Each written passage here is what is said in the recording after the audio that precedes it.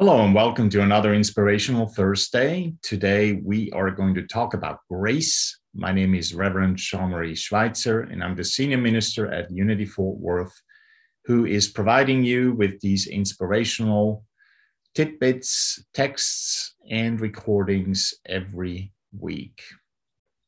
Grace is such a wonderful topic to talk about because grace is one of those things where I believe that the traditional religious or spiritual view quite differs from what Unity has to offer through the idea of oneness and really embracing what it means to be a child of God, an expression of God, the incarnation of Christ, whichever way you see it, a speck of the universe, and so forth.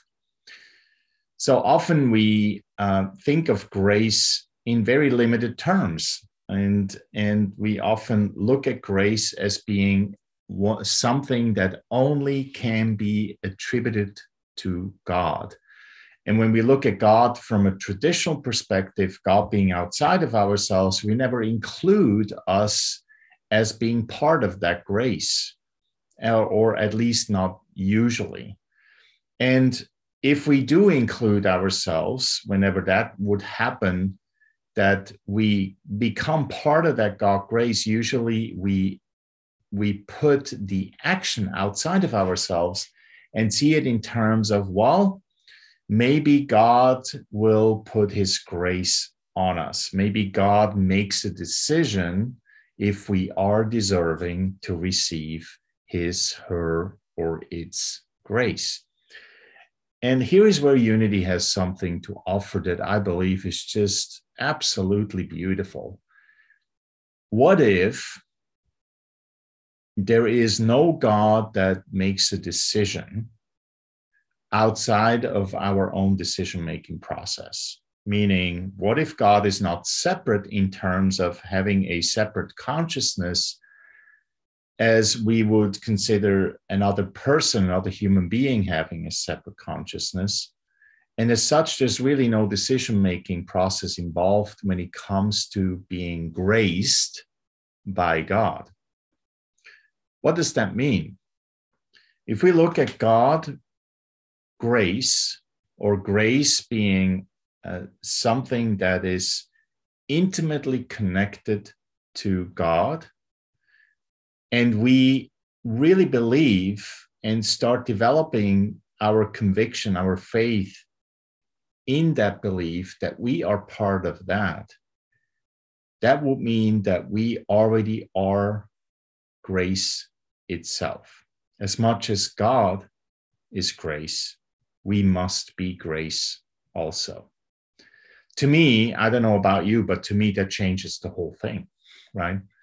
If you've grown up like me, then you've heard probably many times from the pulpit the words that, we must be a certain way in order to deserve God's grace. And if we change that now into a new way of understanding how our relationship with God is, and we learn to understand that we already are grace itself, then we also know that we must be deserving. The second thing to understand is, if that is true, and we obviously often have moments where we don't feel like very graceful, or we don't feel like we are grace itself, what then do we have to do in order to deserve that grace? Well, like with any other spiritual principle that we teach in Unity, it's not so much about developing it, but more so about opening our awareness to it. So if God grace is our grace, if we are grace itself, just as God is, because we are perfectly one with God, then all we need to do is learn to open up our awareness to that reality. Again, to me, that changes how I approach things in life. So if I am challenged throughout the day, have to make a difficult decision, come across a conflict that's very hard for me to process, and I just want a little bit of grace in my life. I want to have a little bit of that, what I imagine God grace to be. I no longer have to go into self-reflection and judgment in terms of like, oh, am I even deserving? I can actually come from a place of saying, I already am deserving because I already am grace. And if I don't see that grace to be expressed in my life right now, it's not because God doesn't give it to me, but because I am choosing not to express it, not to use it, not to apply it. And once I learned that I am the one who makes the choice not to be graceful, not to be grace itself, not to apply grace in whatever I do, I can start changing my behavior. And I can learn to understand how to do that. So like with any other thing in that we talk about in spiritual work, peace, joy, comfort, we have addressed a few topics the last few weeks, inner peace, world peace, and all that. Like everything else, grace is something that we can learn to open our minds and hearts to, and then learn to use it effectively. And you heard me say that word before, righteously, the right way in our lives.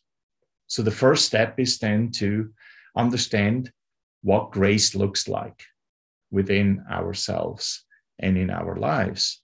And that's a journey that we all embark on, and we learn to explore on our own, or together with our friends, with our community, with the help of our community by studying together, book studies, workshops, classes, and so on. But first and foremost, we must acknowledge and come to terms with that we already are grace itself. And that can be challenging. I understand that. It can be challenging when we still have the idea that we must somehow deserve the grace of God by doing good in life. And if we don't have a very good understanding or a good outlook for ourselves, or when we reflect on ourselves, we don't really have a very positive picture about ourselves, it's very hard to cross that bridge. It's very hard to get to the point to understand that we actually are deserving. So the first point is then to get comfortable with the idea that because we are one with, there's only one presence and one power in our lives in the universe. We are perfectly one with that. We are that. We must understand that we are grace. We are that as well. And become comfortable that the deserving is ours to do. We must learn to give ourselves permission that we deserve the goodness that is available to us. And that can be challenging. It's not something that we usually accomplish in just a few minutes of listening to a recording. It's usually daily work on ourselves, and that is okay. But when it comes to grace, I think it's first and foremost important to understand that the grace that we seek, the grace of God that we seek, is already within ourselves. So the journey then becomes an inward journey rather than an outward journey.